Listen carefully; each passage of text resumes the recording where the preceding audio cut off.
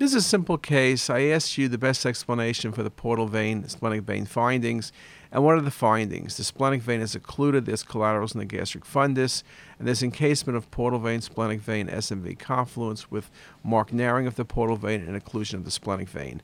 You look at the axial images, you see an infiltrating tumor in the pancreas, and this is a classic example of pancreatic adenocarcinoma with venous involvement. Just a very, very nice case, and I thought I would show you a classic case every once in a while to keep you honest.